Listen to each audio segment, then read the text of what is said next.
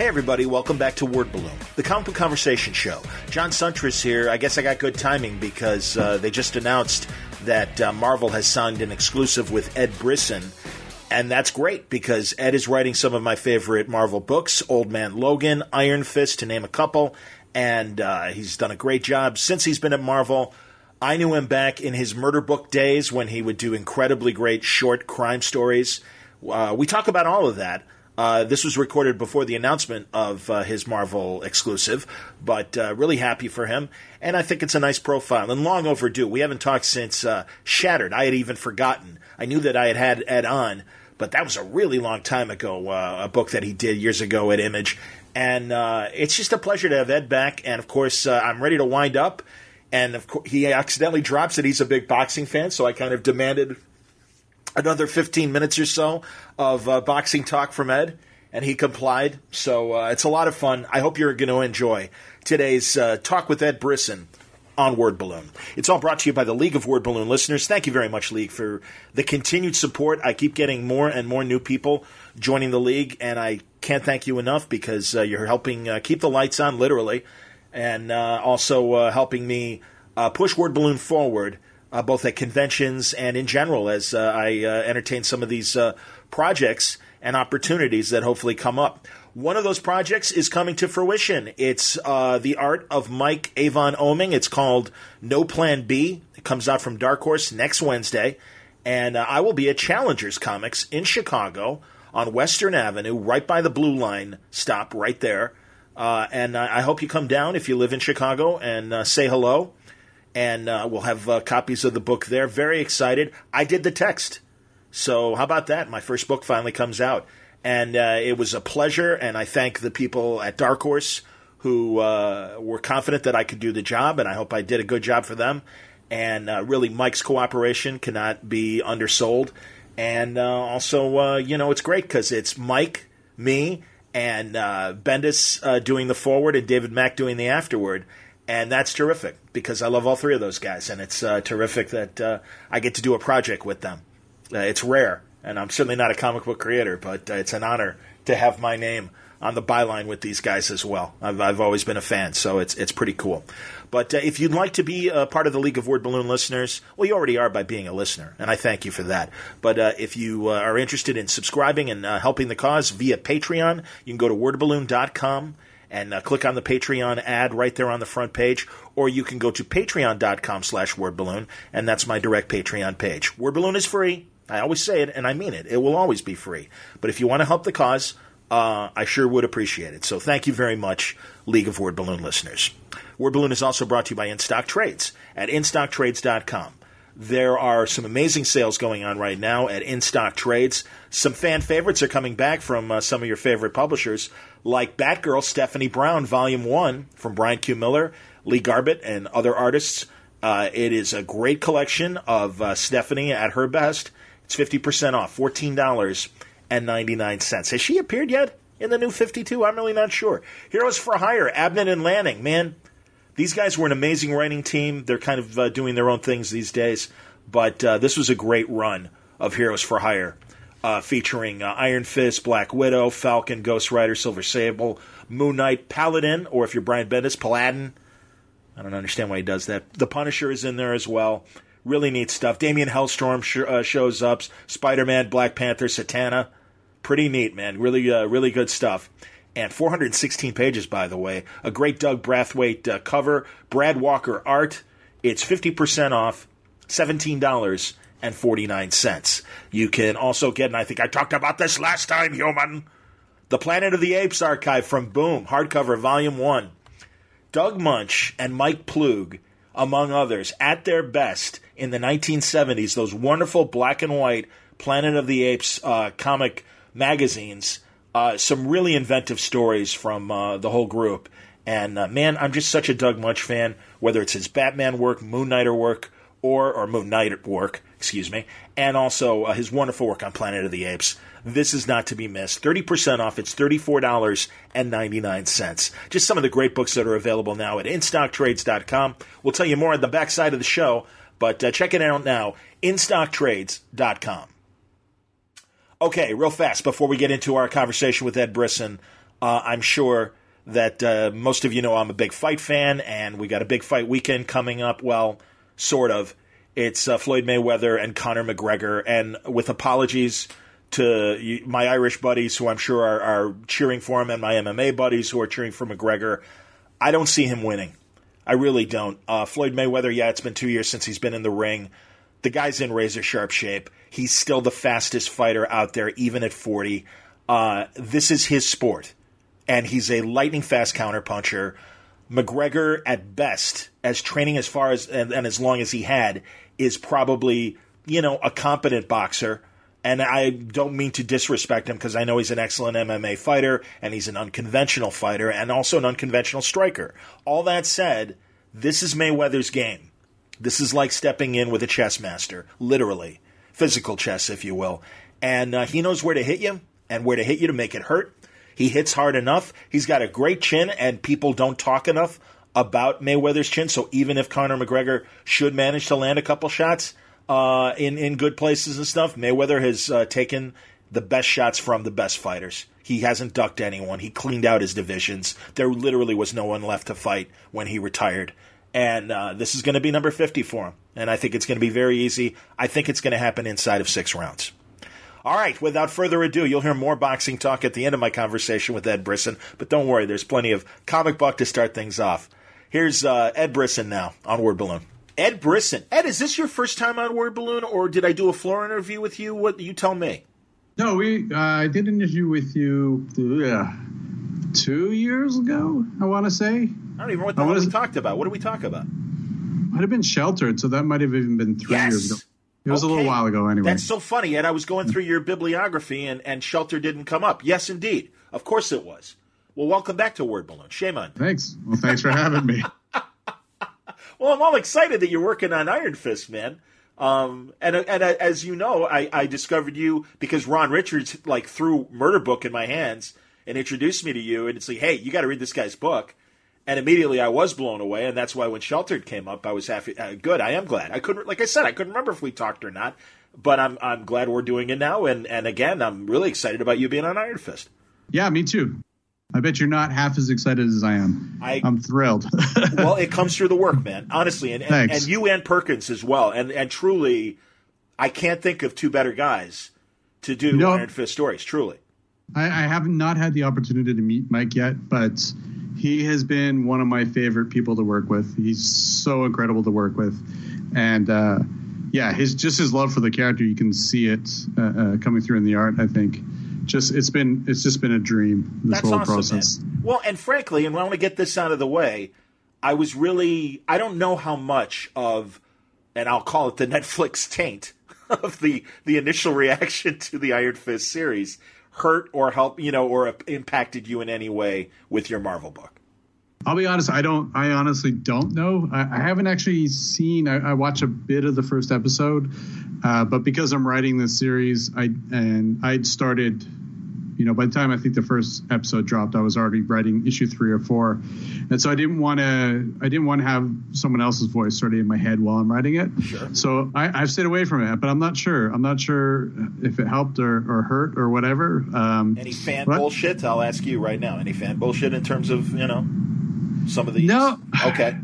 I haven't, the only thing that really happened is one guy kept going at me, telling me that I didn't understand Iron Fist, didn't understand how he worked, how his chi worked, and all this sort of stuff. But this was like a month before the issue came out. So, I didn't really pay it much heed. And I kind of, with that sort of Twitter and all that sort of stuff, I tend to just let it roll off my back. I don't take anything on there too seriously. Otherwise, it would just kill me.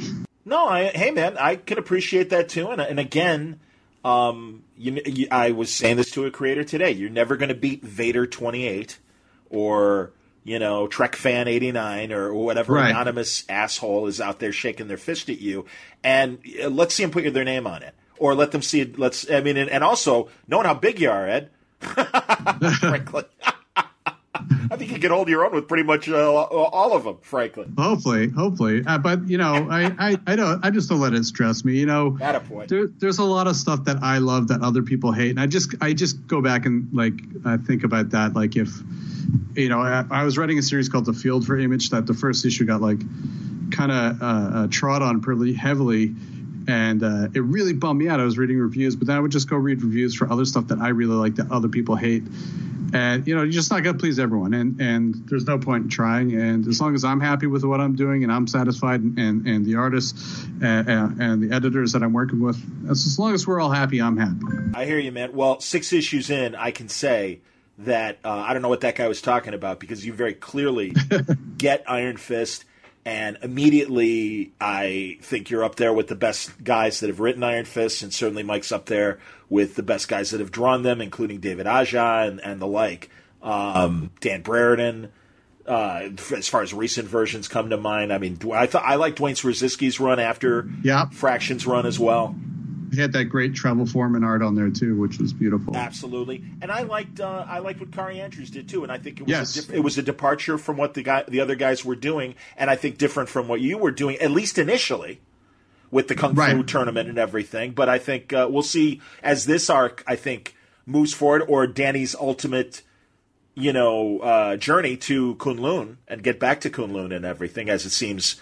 I don't know. Is that the next arc, or is this the overarching story of Danny's got to get back? Tell me what's going on. That's sort of the overarching story. Is that he's got to get back. That's one of the things he learned when he was in the trial of the Seven Masters. That he sort of got to get back and sort of reconnect, I guess. And that's definitely where we're heading. There's going to be a lot of hurdles and a lot of obstacles in his way on the way there.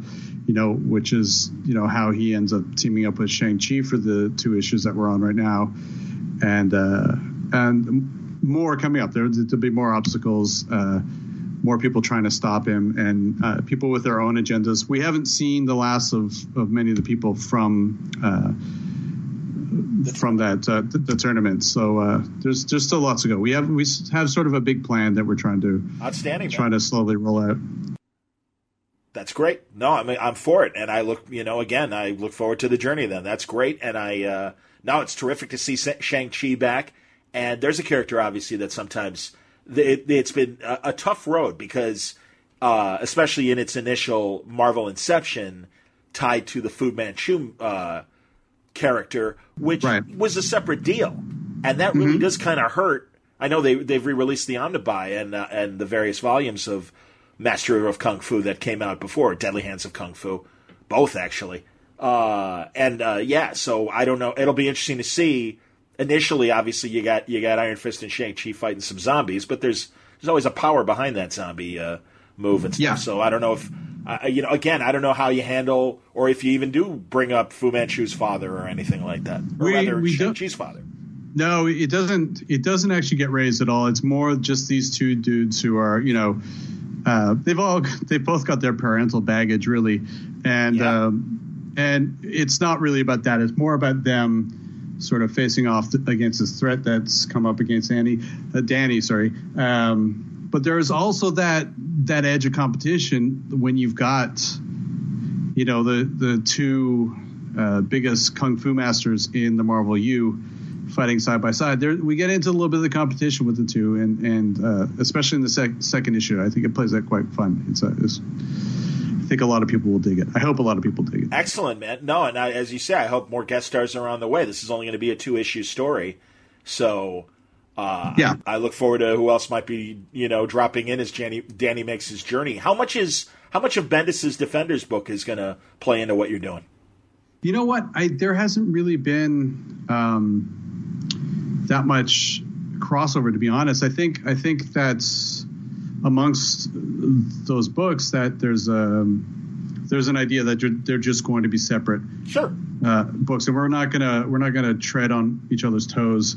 And so, and for me, as a reader, I appreciate that more rather than everything having to be tied in. Sure. Because then, if you like both, then that's great. If you don't, if you're not as hot on one, it doesn't affect your enjoyment of the other. I guess there's 3-4 books tied in, and luckily we're lucky in that I think that they're all great books. But everybody's kind of doing their own thing, which to my mind just makes those books stronger. I agree, and I sometimes think there are too many tie-ins. And if anything, they put handcuffs on you guys, I think, story-wise. So, yeah, by all means, everybody tell your own stories, and I think that's great. And I think all four characters are in great hands right now. So I think that's terrific. And no, truly, man, I'm enjoying the tone and the pace that you guys are putting Iron Fist on. And, yeah, Perkins is always great. I was kind of bummed when he was doing the Stephen King adaptation stuff. I'm sure it was a nice paycheck.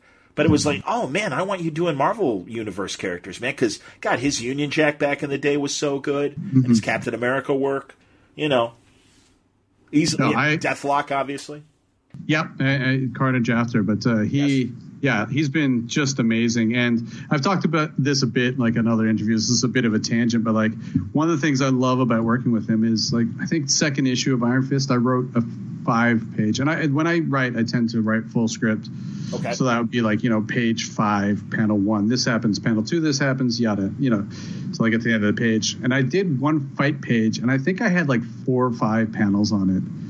And then Mike drew it and brought it back, and it had like 20 panels on it. It was like, I feel like anybody reading that would have thought that I was trying to torture the artist. But that was all Mike. That was all his doing. And one of the cool things about that, though, is like as we sort of got into a groove with each other, we could get like to the fight scenes and just be like, okay, Mike, there's, like we got a 2-page fight scene here. I might have like a couple key things that need to happen, and then the rest is just I step out of his way. Just let Mike work his magic, and it's amazing. It's beautiful. The outcome has always just been splendid. I think it's if I were a reader looking at those pages, I would be thrilled. It's such a feast for the eyes. He's so good. Yeah, man. I totally agree. No, and again, it's very obvious that you guys are having a great time doing this book. And, again, I don't mean to, and I swear I want to get off the people that are so intent on changing Iron Fist to fit the times. It's like the people that are saying that, I don't think they understand the history of this character, because Iron Fist has always been on the side of inclusion. And it's one of the reasons why he and Luke Cage are such a great team. And I think Dave Walker showed that during the Power Man Iron Fist run that he was doing. And I know Brian feels that way as well, and it comes through in his work. And it really, the thing that it seems you would think is obvious if you know the character is he is an outsider to both the Western world and the Eastern world. And part of it, of course, is because he's a white guy. But right. But that's all. But again, that's the great dichotomy, and he doesn't fit in anywhere. And also, he's not this white god that comes in like a Tarzan or somebody that is going to I know he's got the chi and obviously the Iron Fist power, but he doesn't usually have the right answers and screws up like in a Johnny Storm way a lot. And that's part of the charm of the character to me. And that's the same here. I think that one way we've definitely been playing with him, and we do that a bit in this Shang-Chi story as well, is that it's like that. He's not always right. He's screwing up all over the time. Yeah. And he's like I can't remember who said it. Maybe one of the editors was like he's like Jack Burton, Kurt Russell's character in Big Trouble in Little China. When you watch a film, he's not really the hero. He's kind of like he gets in the way more than he saves the day. Yes. And Iron Fist, Iron Fist is definitely he's a hero, but like he's definitely got faults. And yeah, like I can understand sort of both sides of the argument for sure. But I just try with him, we're trying to just be true to who the character is and not. And just kind of keep him that goofy, kind of screw-uppy kid. Right. Well, that's the thing, man, and that's why it's like, no, I like you said, I understand the initial thought of, well, wouldn't it be better if it's an Asian character? And I'm really glad that people like Albert Ching at CBR even stepped up and said, no, actually, it wouldn't be good, and here's why. And I even remember a few years ago, Reggie Hudlin and I talking about this. And just in general, and saying, we all loved Bruce Lee. I mean, Reggie and I are like the same age. And when Bruce Lee really came onto his own in the late 60s and early 70s, we all appreciated it in the same way that, white people look at jazz and are like, oh, I want to play that. It's not that they're usurping a culture. It's, no, can we honor it and love it from our point of view without getting in the way? And I really think Iron Fist has always been that kind of character. So it really bothered me, again, that there was, and I don't expect I don't expect you to comment, because I understand it's a tightrope when you're creating the character. But yeah, man, I don't know. I've always loved Iron Fist. I felt bad that he was being painted in such a pointed way that really, again, I just think if you read the character, you wouldn't feel that way. Sure. And, there are some, like, Kari's run, he introduced Pei. So there's a new girl who's from Kunlun who, is the next. So it's not ignoring his past. There we go. There go my dogs. Oh, no problem. Yeah, Ed warned us that there might be dogs in the podcast. I said I got no problem with that. That's okay. Yeah, if you ever want to know if somebody's walking by my house, and I live in a very walkable neighborhood, my dog will let you know. Awesome. Anyway, but yeah, with Pei, I think is a great character that doesn't, who I've not used in the main Iron Fist book, but I think as sort of an answer to that, as a way to sort of push and progress the character and that culture is a good take, I think. Yeah. In my humble opinion. I would agree. And I think Kari's inclusion and suggestion that she's the next living weapon and everything, no, I think that's a great setup for what's to come. And, again, this is that whole legacy thing that I think Marvel is starting to address now. And that's interesting. And maybe down the road it'll be fun to see as Pei grows up, her and Danny, him helping her. And I got no problem with two. Hey, we've already had two Iron Fists. We had absolutely. Orson Randall, right? Yeah. Love that. No, and I love, and that's a character I really like, and I'm really excited to see where she's going to go. Excellent. Very cool. Might we see any dips in the past? And I want you to tell your story, but I had always hoped for more, Adventures of Orson Randall in the 20s and 30s, pulp era Iron Fist.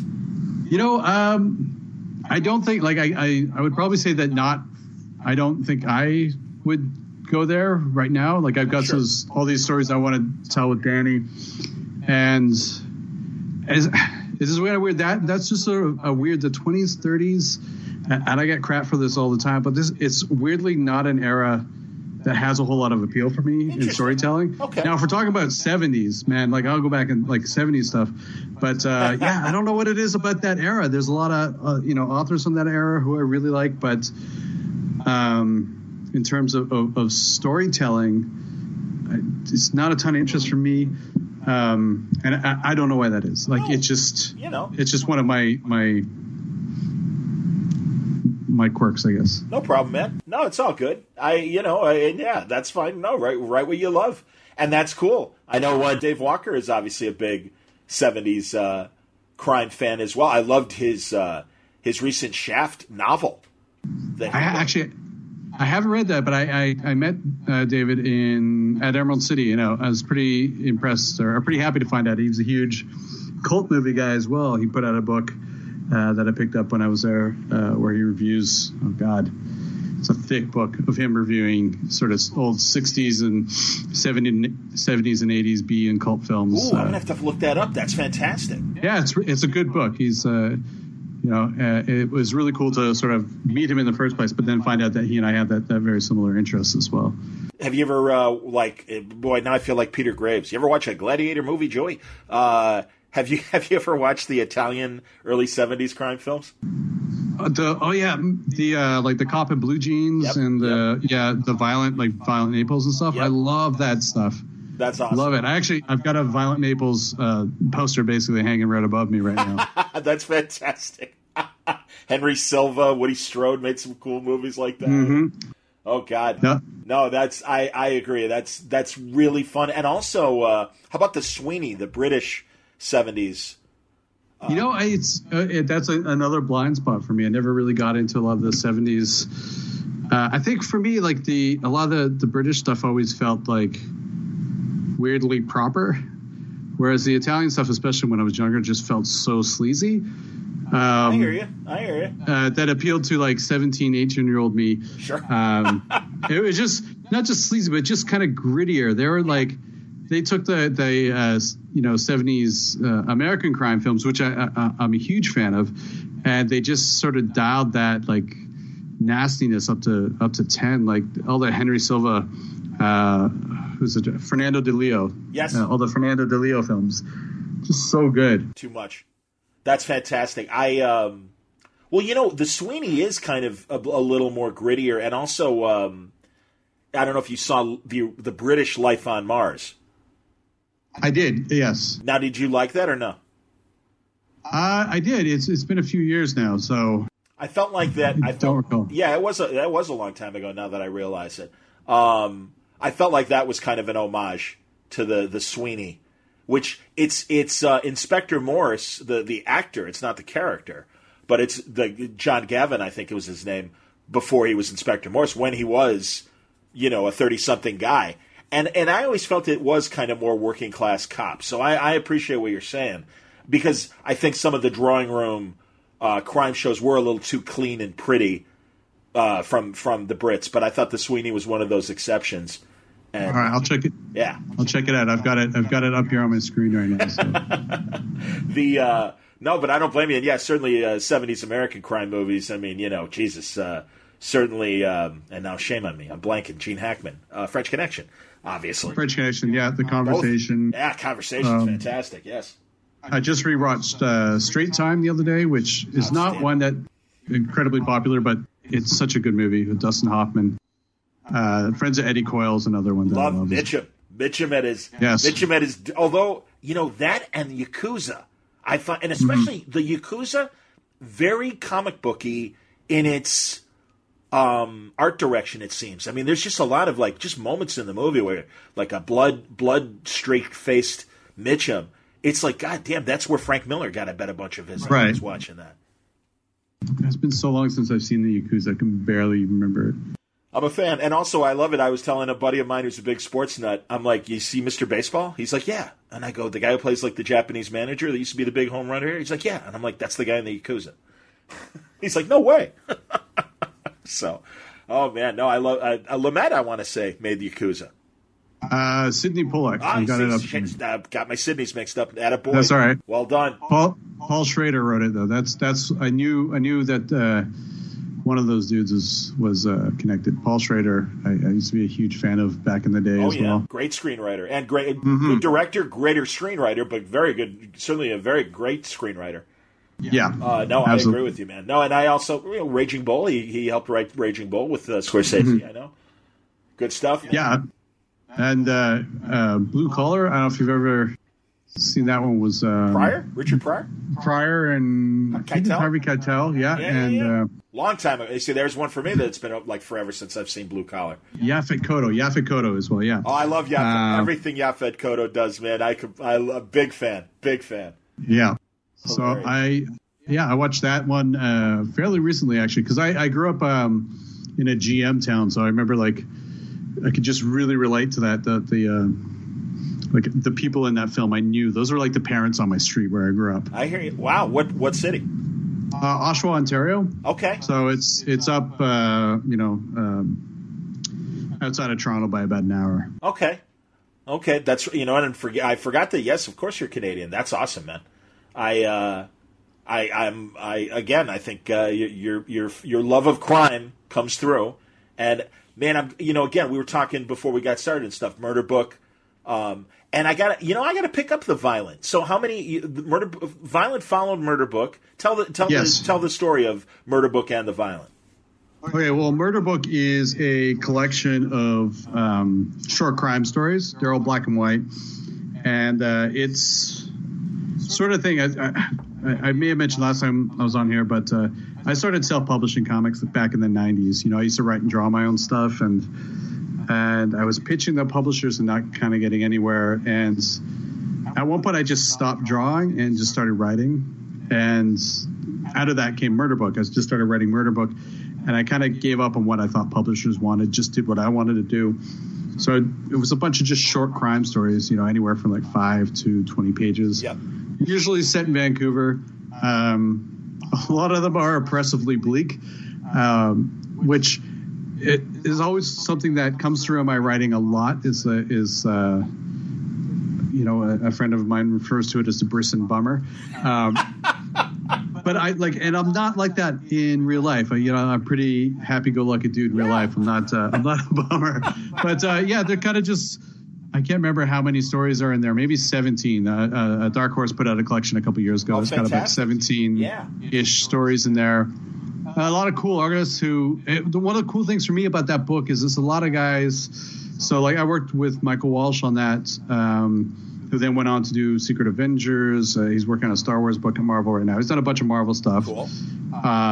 Johnny Christmas, who went on, his biggest thing right now is he did the Margaret Atwood Angel Camper book. Declan Shalvey was already Declan Shalvey. But there's a lot of the guys who I worked with on those stories then went on afterwards to do other stuff. And Simon Roy, who did Prophet over at Image. Yes. And it was just we were all kind of just starting out together. It was a really cool feeling when we were doing it. And Damien Cesaro, who I then did a bunch of other stuff with over at Boom. But it's a collection. I think it's like $18. It's not very expensive. And it's sort of my first real stuff of just writing and doing the books I want to do. It's super proud of that book. So if you like crime, it's worth a pickup. I completely agree. Could not agree more. Absolutely, man. Must get. But so that Violence. Thanks. And then the Violence was like a follow-up. It basically is like an ongoing murder book series. It's in color rather than black and white. And it was me. I wrote. Adam Gorham did the art, and Michael Garland colored. And it's it's a 5-issue miniseries about 2 ex-drug addicts in Vancouver. One just got out of prison. They've got a 3-year-old daughter, and they're just trying to get their shit together. They're trying to get their lives together. And it's one of those stories where one mistake leads to another mistake, and trying to cover it up leads to another. And it's a snowball. What's coming, but it's just kind of just that watching them tumble out of control. But it was a weirdly cathartic book for me as well, because I wrote it during my last year living in Vancouver. And there was a lot of my own frustration with sort of the housing crisis and the housing crisis, the effect that it's having on everyone there, because it has a downward pressure on the poor that because the availability of rentals is limited, and those that are available are insanely expensive now.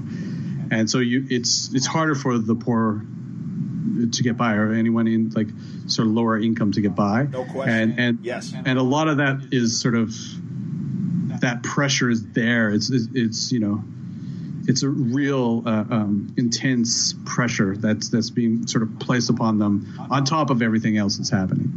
And then I finished that book, and then my wife and I moved the hell out of there. So. And now, currently, are you in the States, or are you still in Canada? No, I'm in Canada. What part? I'm in a city called Kelowna, which is about 250 miles east of Vancouver. So it's just more interior. I live right by the beach, which is amazing. I go swimming 5 times a week. Fantastic. There. Yeah. So it's just more casual. It's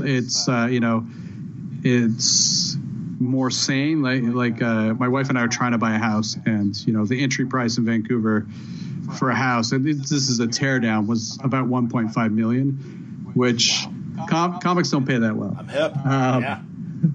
So we just moved to somewhere that's a little bit more sane, and where we're not just throwing all our money at rent to get by. So but I like it down here. I like it a lot. This is actually where I went to high school, so I had a lot of hang-ups about moving back here, but I've been enjoying it.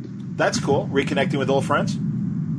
Actually, I just went out with an old high school friend the night before last, but weirdly everyone, and the reason I first left here is that everyone moved. I left here in 97 because I think of the 20-ish people I hung out with, 18 of them were leaving town that summer for school or whatever. So I was like, okay, I'm just going to go too. I understand. Well, that's good, man. And no, you're not the first creator I hear leaving a city and moving, regionally where obviously the rent is, and housing is cheaper and everything. And now I think, Dean Haspiel, I think, wrote a really eloquent piece about it in Brooklyn and how Brooklyn has gentrified and, basically now the artists and everything that helped clean up Brooklyn and stuff are being pushed out because of housing prices. Yeah. And so, no, I'm not surprised. And I know it's happening here in Chicago as well. Yeah, it seems to be brutal all over. For me, like if I had my way, we'd just be living in the middle of the woods in some some old house. But my wife's having none of it. She actually grew up in the woods, so she knows what the reality of it is like versus my fantasy of it. I understand. That's awesome, man. And then yes, we talked about Sheltered before and everything, and that's collected. Obviously, how many volumes of Sheltered did you get out? It was 3 volumes total. So that was what we were aiming for, what we got to do. So we got to tell the story we wanted, which is great. Excellent. And was that Image as well? That was Image, yeah. Okay. Most of my stuff up to date has been Image. I think I've had a couple Boom books with Cluster and The Last Contract, and then Dark Horse did Murder Book, but everything else has been Image, and now, of course, Marvel. Outstanding. And how long have you been with Marvel now? Marvel called me they called me in June of last year to do Bullseye. And sorry, I'm just giving my dog the eye. Oh, no problem. They called me June of last year to work on Bullseye. Cool. And so I was working on that from June through... I finished writing it somewhere near the end of last year, but initially it was supposed to come out earlier than it did. Then they decided to do that Running with the Devil cross promotion sort of thing. It's not really a crossover because none of the books crossed over, but it was sort of an event, and so they pushed Bullseye back to, I guess it was February this year it came out. So that was like kind of my first thing. I got offered Iron Fist back in October. And then from there, I got Old Man Logan. I think they offered it to me maybe in November, December. I can't recall. Okay. So I've been there like about a year, but it's been like a slow sort of build to get to where I am right now, which is my hope is to stay on like 2-3 titles at a time, and that's where I'm at right now. So I'm quite happy with it. That's excellent. Now tell me, because forgive me, I did buy the last issue of Bullseye 5, but like where did things leave Bullseye at the end of that? First of all, has the trade come out yet? The trade, you know what? That's a good question. Or maybe it's out this month or next month. I'm gonna actually. I think it comes out in September. I've been in this weird thing with Amazon, and I'm not normally a nitpicker, but they keep listing my name as Edgar, and I'm like, my name is not Edgar, but anyway, let's see here. That's a good mystery writer name, though, Edgar Brisson. I don't know. Still there. Well, on Amazon.com they fixed it. Amazon.ca they have not. So I'm Edgar Brisson. That's hilarious. But yeah, it's September 12th. Oh, okay, very good. 2017. Excellent, man. So fairly soon. Yeah, a month away. But yeah, it leaves Bullseye. He's out there. He's still a force to be reckoned with. I don't want to spoil the ending for anyone, but it ends in a very Bullseye way. I was quite happy with it. All right, excellent. Okay, well, I've got that 5th issue, so I will read it on my own. But no, so who was drawing it for you? That was Guillermo Sana. Okay. I believe that's how you pronounce his name. He's a Spanish artist. He's incredible. He's like he's got this really sort of clean style that I like quite a bit. That's not. It's somewhere like between like Chris Somney and Paulo Riviera, like that sort of right in between there somewhere. And he's really great.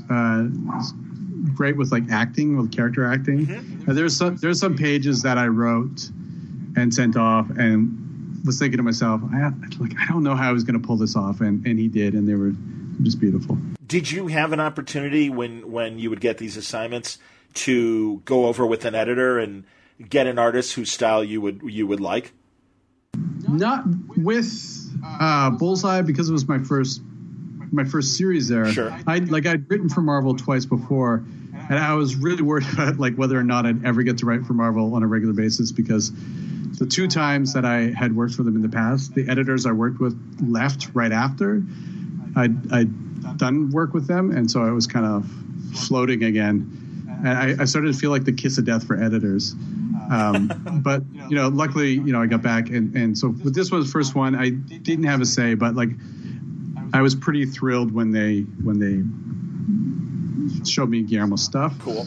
And then more recently, usually they come and they sort of have an artist in mind already, like with Mike on Iron Fist, which again was a great fit, and then Deodato on Old Man Logan. I mean, it's pretty incredible to get this early in my career to be working on a book with Deodato, and we have John Mallon coming up on Cable, which was one I think he got brought on the book like the day after I did, and so again it was just already there.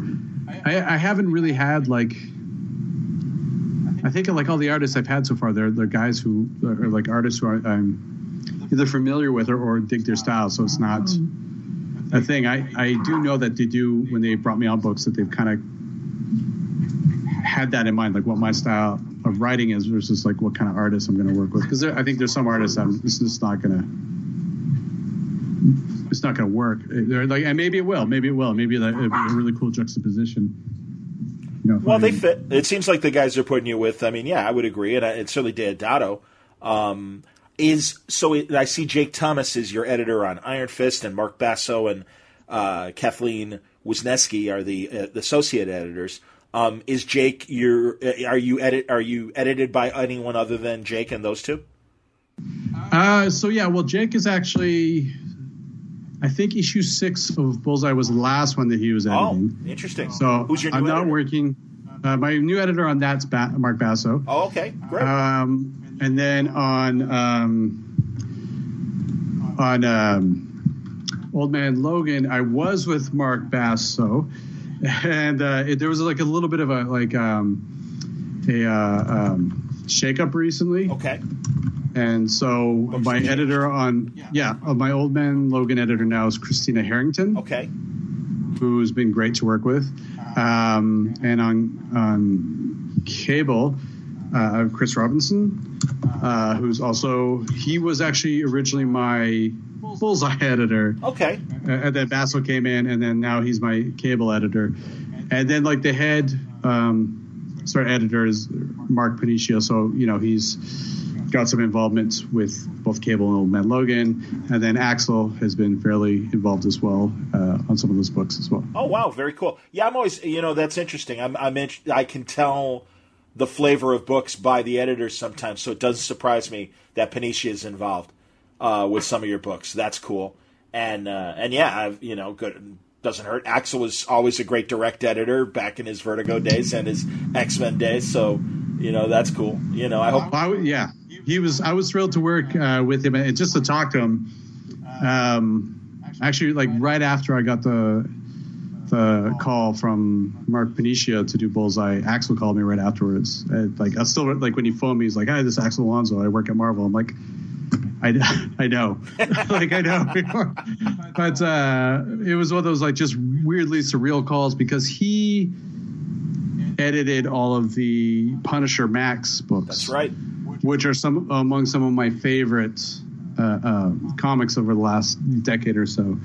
And I feel like, between all the editors, they got a good sense of, I think, who I am as a writer, and I seem to be getting projects accordingly, which I'm more than happy with. I still haven't met Panicia, and it's funny, I stayed at the Omni for San Diego Comic-Con, and I think a lot of the Marvel people were there because I kept running into Loeb and Casada, and C.B. Cebulski was there, and great conversations. And one morning, I'm sure it was Axel ahead of me, but he seemed preoccupied, and I didn't want to bother him.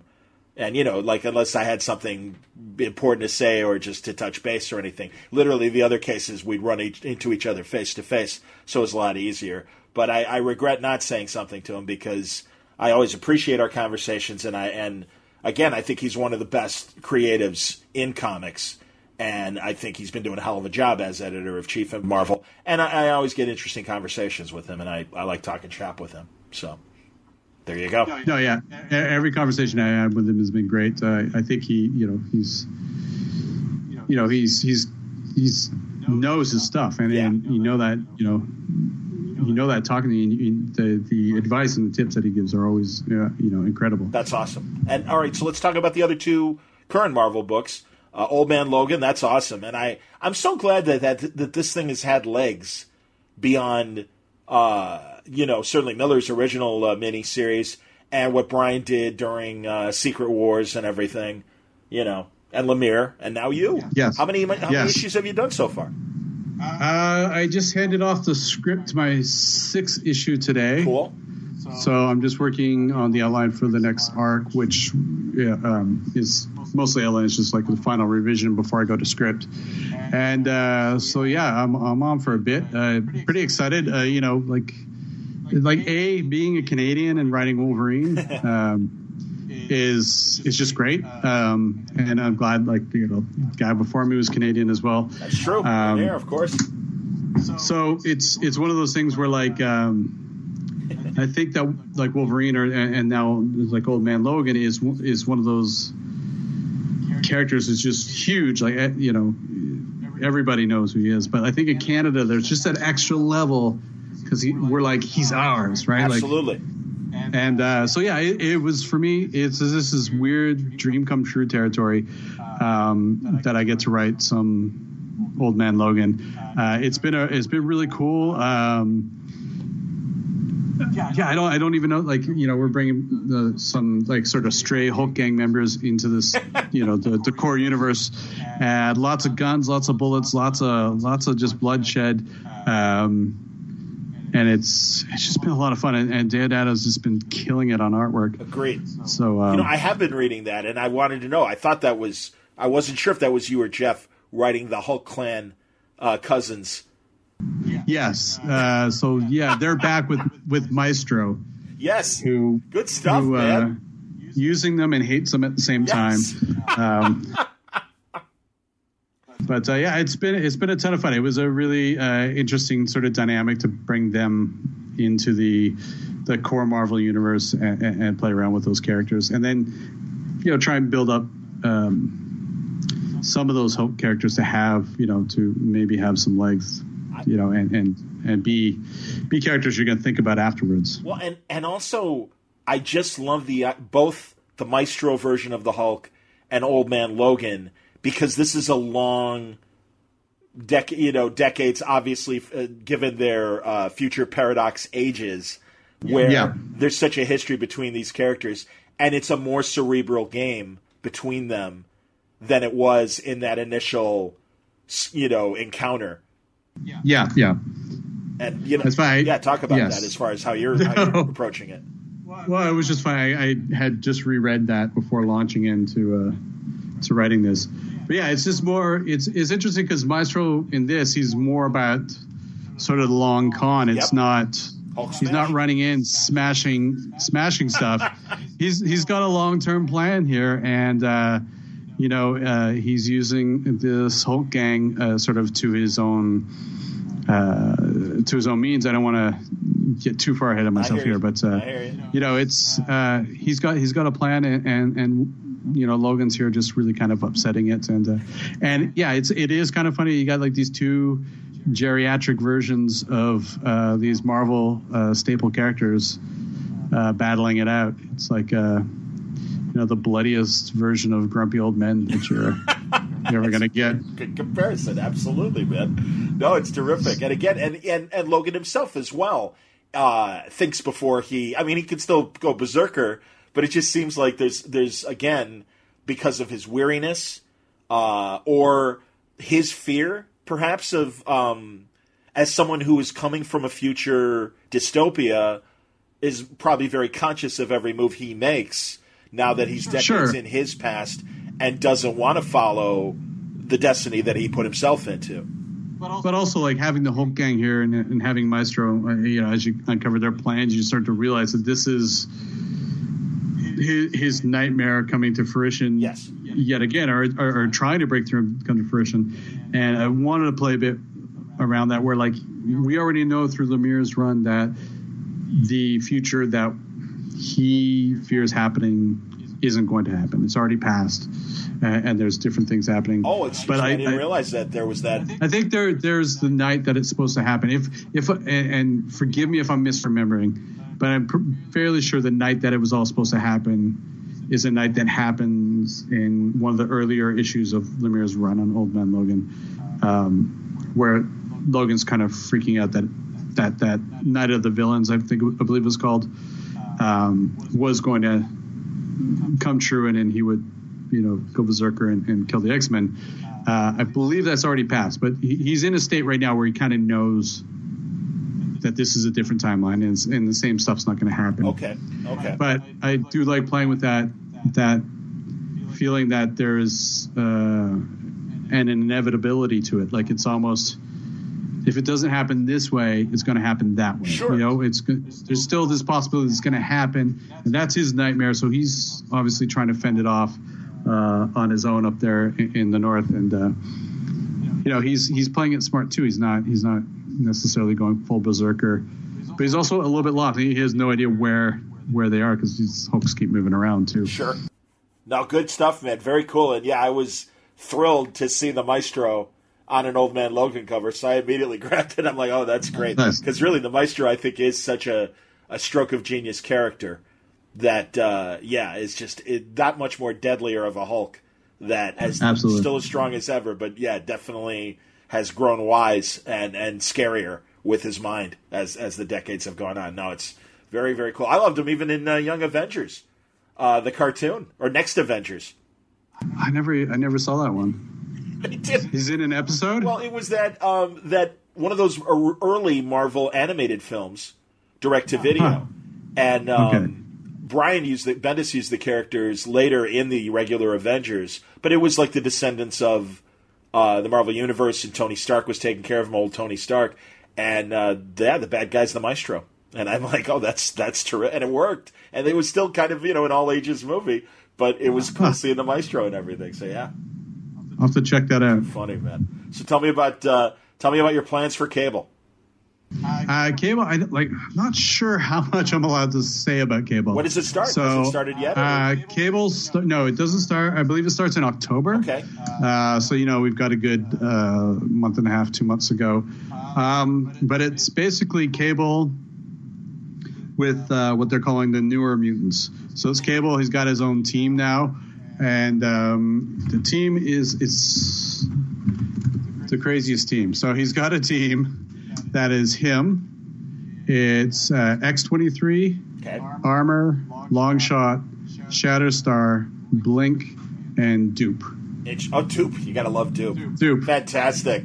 I love Dupe. So, everybody loves Dupe. What's not to love? So basically, all I really, I don't want to give too much away, but just, it follows Cable kind of being time cop. Somebody's come back from, at some point in the future, they've landed in 2004 and immediately killed someone, and he's trying to find out who and why, and they're sort of chasing down a few leads. And without spoiling too much, there's a couple characters who I really like from way back in the day, who I haven't seen for a while, that we'll be bringing back in this series. So should be pretty exciting. Action series or comedy? Because with Dupe in there, you got to ask, I guess. Hey, you know what? It's got touches of comedy, but it's mostly going to be action. Okay, all right. That's cool. I'm psyched to see Brolin in the movie. Go on. Yes. No. I was going to say it's probably won't be as dark as say like Old Man Logan or the Violence or anything like that. Okay. But it'll definitely have moments of humor. Trying to balance out. I think like do that Iron Fist a bit too, where we try and balance out with a bit of humor as well. Absolutely. But yeah, Josh Brolin I think looks great as Cable. I was really stoked on that Cable costume. I understand that too. What do you help me out with Cable, man? In terms of, and again, I'm not expecting you to convert me or anything, but what intrigues you about Cable? Tell me. I think here's one of the things that really intrigues me about Cable, and there's particular characters around that sprung up around that same time, such as like Shatterstar and Dominion and Deadpool. Is that for me, there were characters that sprung up while I was reading comics. Sure. So they were like, when you come to comics, there's Spider-Man and you got Batman, you got whoever. They've been there. They got decades. And for me, there's like a special soft spot for characters where I was there, from the for their birth, essentially. Totally. That's why I will defend Speedball to death. Hilarious. I don't care what anybody says. But for me, Cable, I just thought Cable was such an interesting, premise from the beginning. He's Scott Summers. I'm totally blanking. Scott. Certainly. He's sent to the 2,000 years in the future, and he comes back, and he's basically like this Terminator style, good guy Terminator beast. And I don't know. There's something about like bopping around timelines and just trying to fix stuff and save humanity over and over again, without necessarily getting the credit for it as well. Understood. That I really sort of appreciate about that character. That I like about that character. Oh, that's cool. There's a real loneliness to him. He's like he's separated from his parents until he didn't reunite with them until he was older than they were.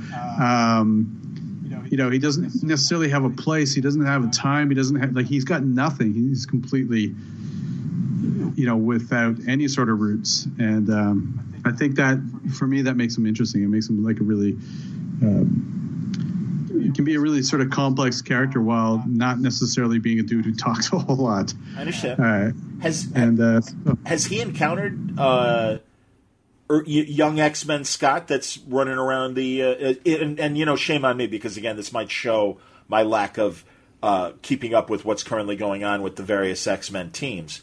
But is the original team still running around, that Bendis brought back? Are they still running around the Marvel Universe? Yeah, that's X-Men Blue. Okay. And have they encountered each other as young? I'm trying to think. I don't think, and this is by no means any sort of authoritative statement.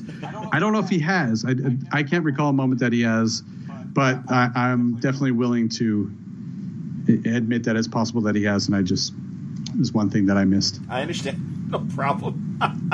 No, honestly, I did, I'm that last generation, I think, of comic fans that walked away for at least 10 years or so, and then came back very much in the late 90s and really appreciating a lot of what Marvel was doing. And that's Kevin Smith's Daredevil and what Bendis was doing with Ultimate Spider-Man and Powers as well at Image, and a lot of good Batman stuff going on at DC. That's kind of what brought me back to comics. And, so I've kind of picked up since then. And I just wasn't part of that Deadpool, Cable, New Mutants, and those groups of X-Men to really experience them. And also, frankly, wasn't a big X-Men fan anyway. I always say that when I was a kid, there were two doors, the Legion of Superheroes door and the X-Men door. And I happily went through the Legion of Superhero door, and it was like, oh, this is fun. I was always staunchly an X-Men kid, X-Men, New Mutants, sure. X-Force, Scout. Anything with an X in it, I was in. I'm with you. I was all in. X-Force. But I did that same thing. I actually took a break for about 4 or 5 years from comics. Oh, attaboy, that's good. In the 90s. It was just, when the industry crashed, when almost everyone took a break, I guess. Yeah. It just got... you just felt like you were being played with so much when, publishers would put out, issue 1, and then half the time issue 2 would come out, and then almost like less than 5% of the time issue 3 would come out, especially Image, Image is not that same publisher anymore, but, that was a thing that they were guilty of doing. And I remember, at one point, all throughout high school, I was a kid who had like 2 jobs, and I back in the 90s, my pull list was over $100 a month. Wow. Wow. And I remember like just one day getting just so disenfranchised, so bummed out that I just went in and canceled my pull list and didn't read another comic again until Powers, actually, by Michael Bendis' Powers, him and Oeming. That's the book that brought me back in. And then through there, when he did his Daredevil run, and I think Gotham Central was right around that same time, maybe a couple years after. That sort of stuff pulled me back in because it was all of a sudden comics had smartened up a little bit. Exactly. Well, that's yeah, I do, and I agree with you. And I mean, no disrespect to those '90s creators, but the art was more important than the story. And it was really frustrating because I'm like, I don't feel like I'm getting a real great story here. Yeah, and if I feel like some of them felt like they were just really dashed off because you could do. I don't know. You can do dudes fighting in on a white background for 20 pages, for an image book, and they would still sell like crazy. Those guys are getting most of the money, and I understand it. Looking back at it, some of these creators are probably seeing more money than they've ever seen in their lives. Ridiculous money. And then just pissing off for a while, going down to Aruba or whatever they were doing. And so I kind of get it, but at the same time, there was some rough stuff coming out then, some just really terrible. And even now, when I go back and revisit it and try and read it, even some of the stuff I liked early 90s is so hard to read. I completely agree. And also even some of the stuff that DC and Marvel were doing, like you said, at the collapse, and it's very easy to find that stuff in dollar and quarter bins now, and if you can find quarter bins these days, good luck. But I remember seeing, oh, hey, look, a Shang-Chi miniseries, and then I read it, and I'm like, okay, that wasn't that good, and it's like, all right, well, now I know why the business collapsed. Nobody was innocent during that period. No. Everyone was definitely guilty. Agreed, man. Too funny. That's amazing. Are there future, very soon announcements for you coming up, or are you pretty set with what you've got right now? I think I'm pretty set. There's one thing that's going to be announced fairly soon that I can't really mention that I'm pretty excited about, and there's a couple very exciting possibilities in the pipes right now that I'm really hoping come together, but I don't want to jinx by even thinking about it. Are you part of this Generations or Legacy stuff? Legacy, the Cable's part of Legacy, and the next arc of Iron Fist will have Sabretooth, and it's sort of part of the same Legacy thing. There's Sabretooth originally debuted in Iron Fist, and so this is a way to sort of bring him back in as part of the Legacy thing. That's really cool. I didn't even remember that, and I have that Marvel Essential. It's Iron Fist 14, I believe. Goddamn. And Sabretooth almost beats him through the dumbest mechanic. Where I think he lures, if I'm remembering correctly, he lures Iron Fist from inside to outside, and they're in the Canadian Arctic or somewhere. It's on snowy mountains, and Iron Fist goes snowblind because all of a sudden, met with all this white, that he goes snowblind and he can't see, and Sabretooth kicks his ass for a little while before he learns to listen rather than see, and very nice. Defeats him. Was that a Claremont story? I just spoiled this 1970s comic for everyone out there. Some 58-year-old man's like, fuck you, man. I was just getting to that. That's in my to-read pile.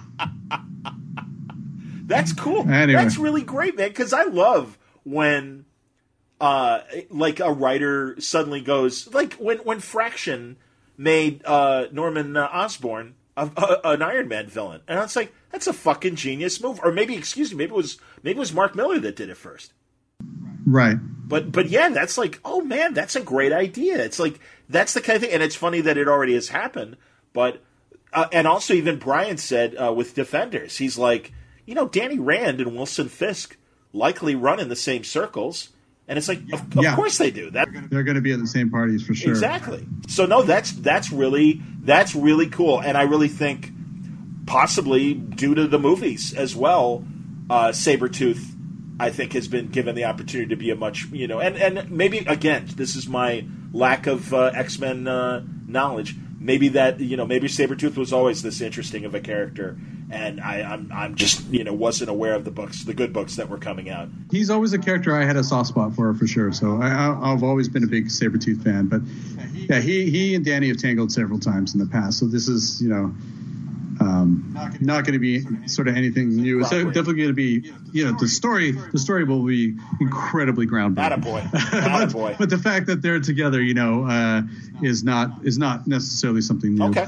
The way that we approach it, I think that there's a really interesting sort of that brings Sabretooth in to the story that actually shows a bit more of Sabretooth's human side as well, which I think, which has so far in writing been really interesting to deal with. Cool. All right, good deal, man. I trust you. And again, I'm sure all the X-Men fans are going, dumbass. Don't know. You know what the fuck you're talking about. Jesus. Why do I listen to this show?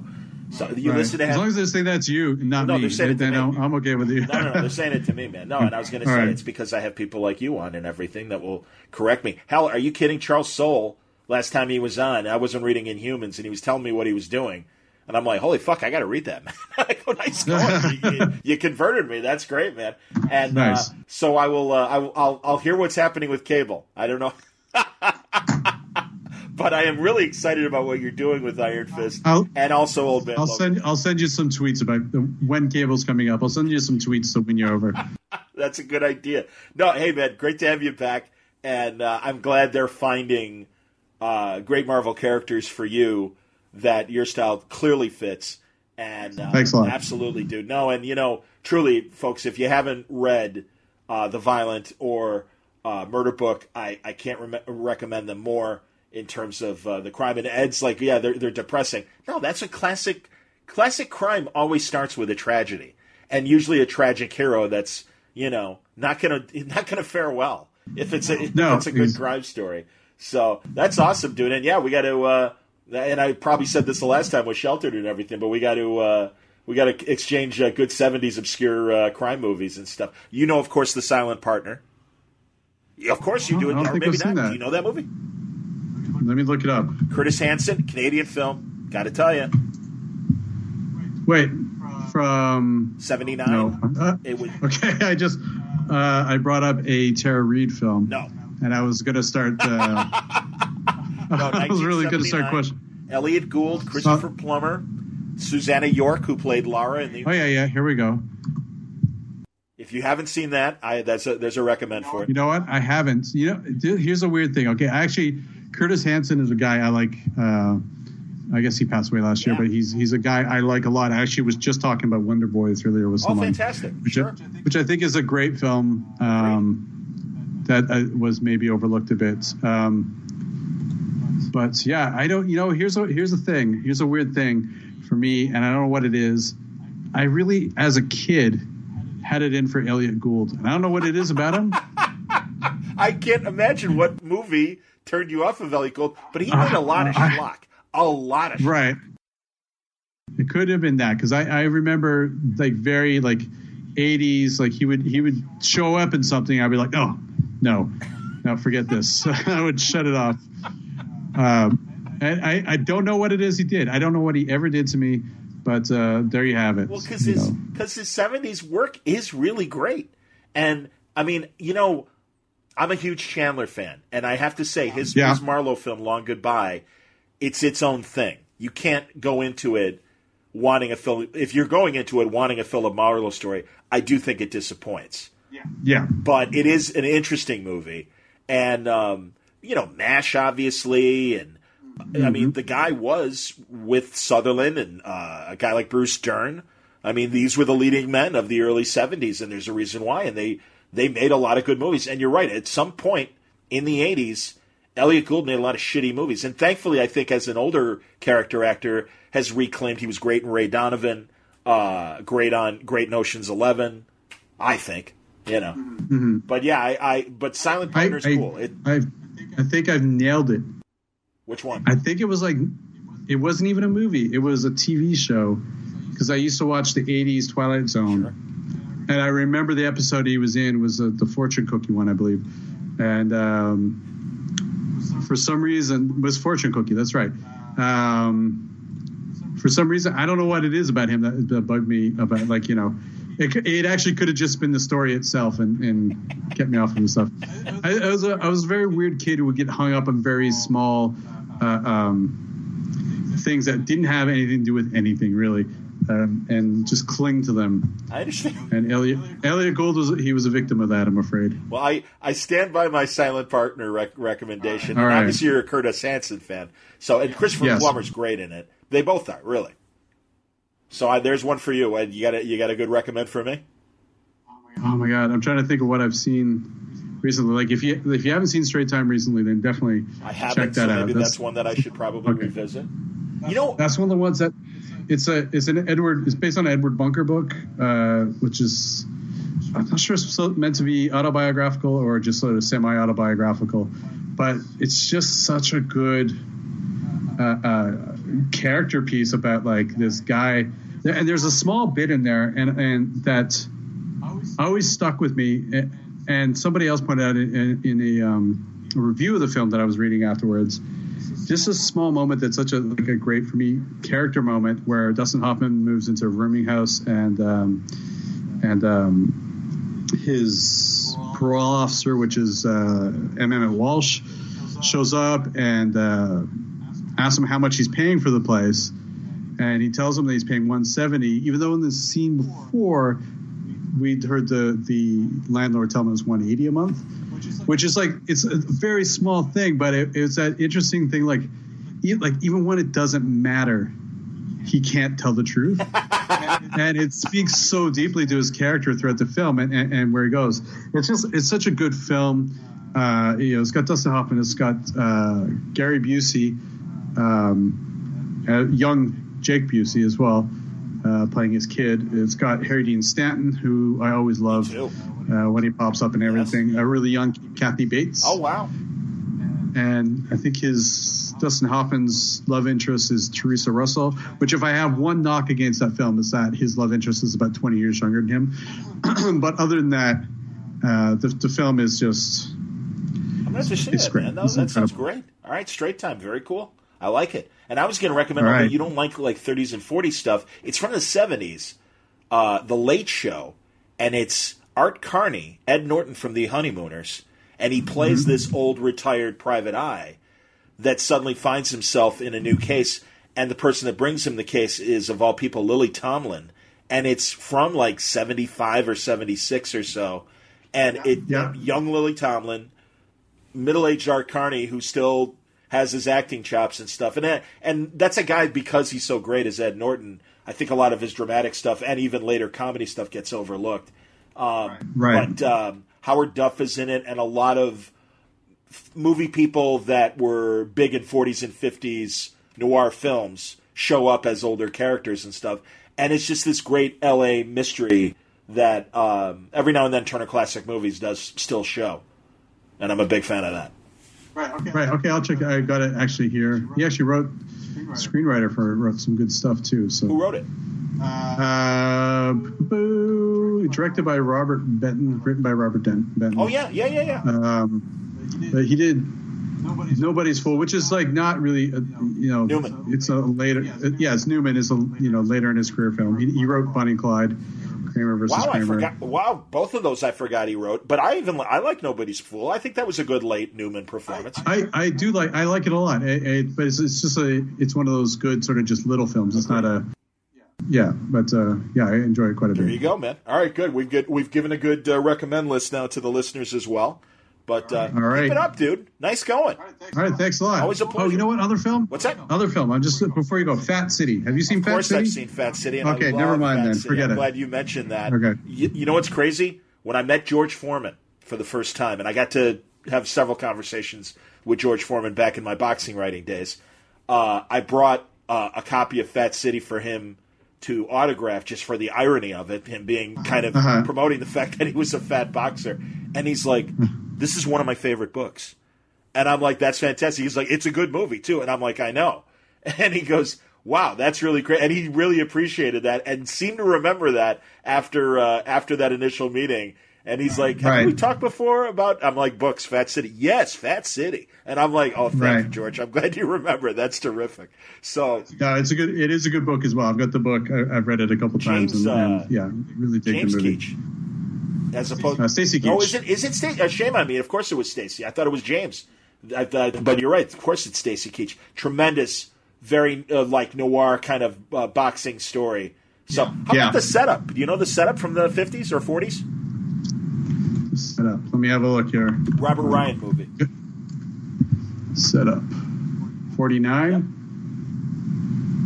No, I don't think. Well, and again, I know you're not a 30s and 40s fan, but I think it's a very realistic noir in terms of down on their luck boxers. It's certainly not Rocky. It doesn't have a happy ending. Right. No, I'm always down for boxing stuff. You know. Oh my God! Well, then wait, we got to finish talk a little boxing before we're done. All right. I demand it. I'm bummed that Vladimir Klitschko is retiring because, on the one hand, I can appreciate it. He's had a long body of work, but I really felt like that Anthony Joshua fight showed that there was still something in the tank, and he easily could have still won that fight. I don't know. I haven't seen a fight of his in a couple of years, but I remember him. He was kind of getting slow, wasn't he? Well, and also I think he was getting bored because, and really his loss. Did you see him lose to Tyson Fury? No. It was infuriating because, you know, if people know, and I'm sure you do, Rocky III, when he first fights Clubber Lang, and Apollo after the fight goes, hey, man, the truth is you didn't look hungry. You didn't look like you wanted to even be there. And that I really think the combination of the civil war that's happening in Ukraine and the Russian invasion and his wife was getting over a postpartum pregnancy situation, and I think there were a million things on his mind. And I didn't think Tyson Fury did anything but pity pat, do a point win that was so timid, and Klitschko didn't raise his hands. And if you are able to watch, I don't know if it's on YouTube or whatever, this fight he had with Anthony Joshua, it's the best heavyweight fight I've seen since Riddick Bowe and Evander Holyfield had their first fight. It's all action. And I mean, it's and literally like both guys having to get up off the floor and, you know, prove something. And it was a seesaw fight for as long as it lasted. And he just retired, and I respect his wishes, and I think it's a good thing to get out while, you know, your brains aren't scrambled. But and God, the CTE stuff scares the shit out of me.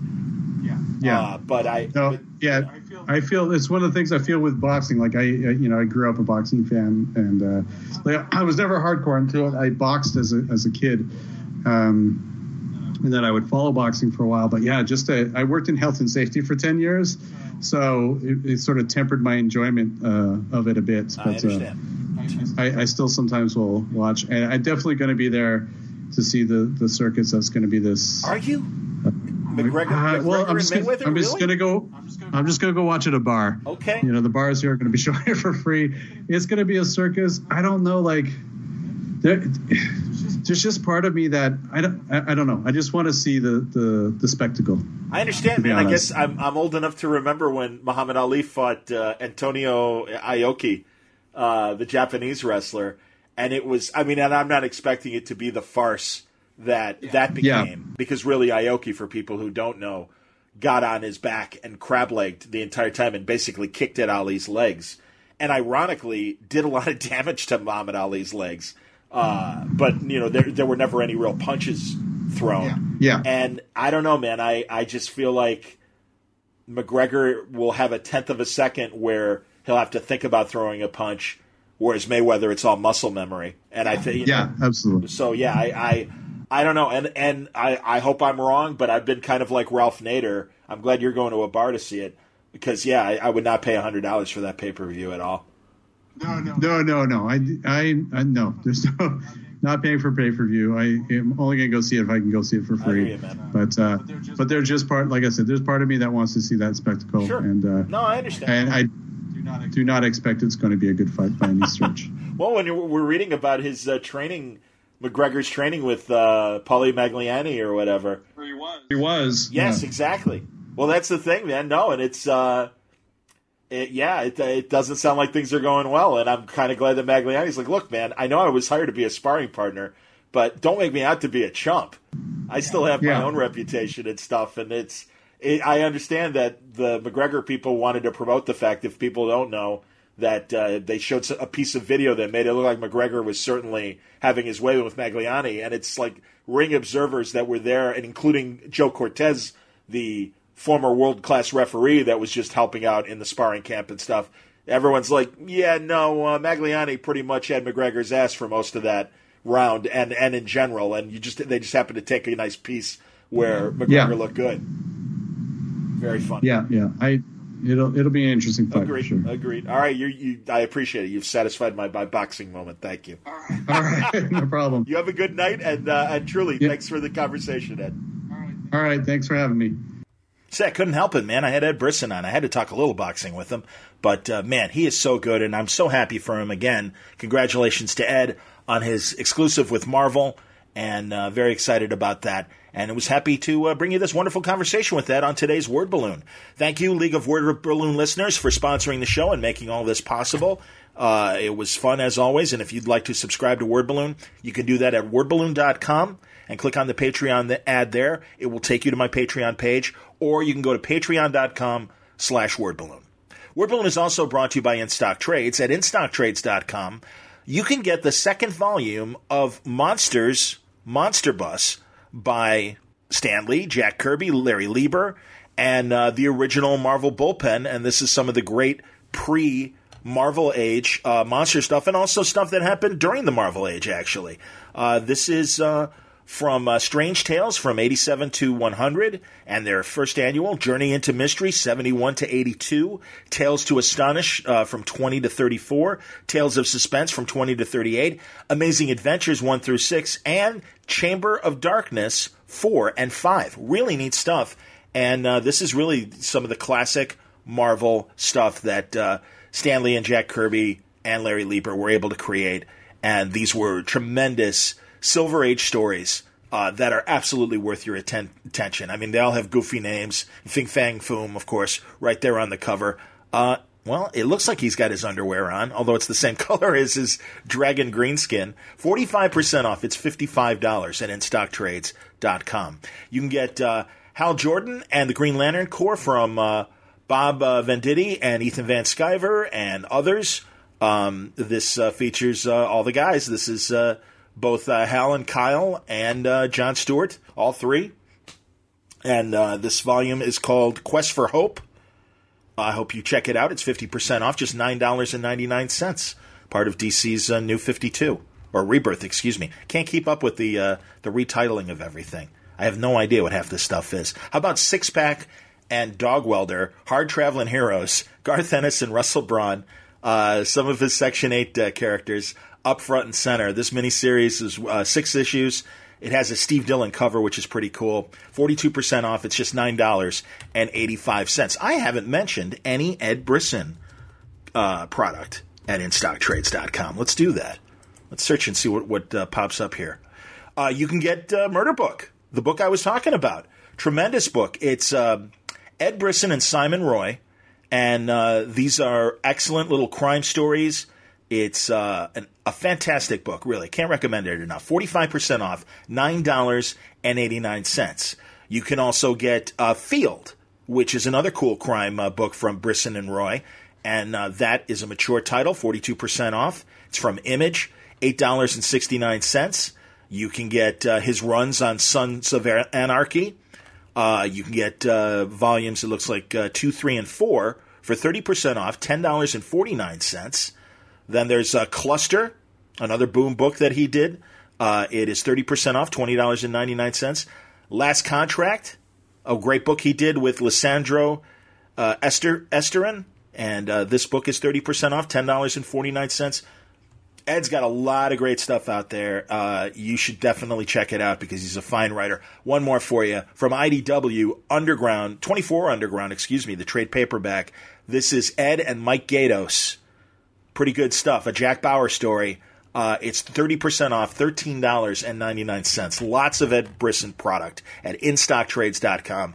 Do yourself a favor. Pick some up today. If your orders are $50 or more, you'll receive free shipping from InStockTrades.com.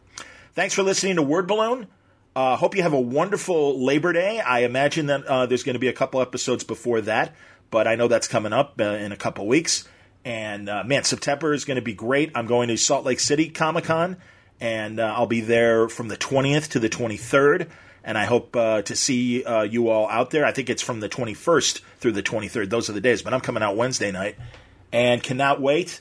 Man, they treated me so well at the spring show, and I was very pleased to be invited for this fall show. I got some neat panels coming up. As soon as they make them official, I will tell you the panels that I will be moderating and appearing on.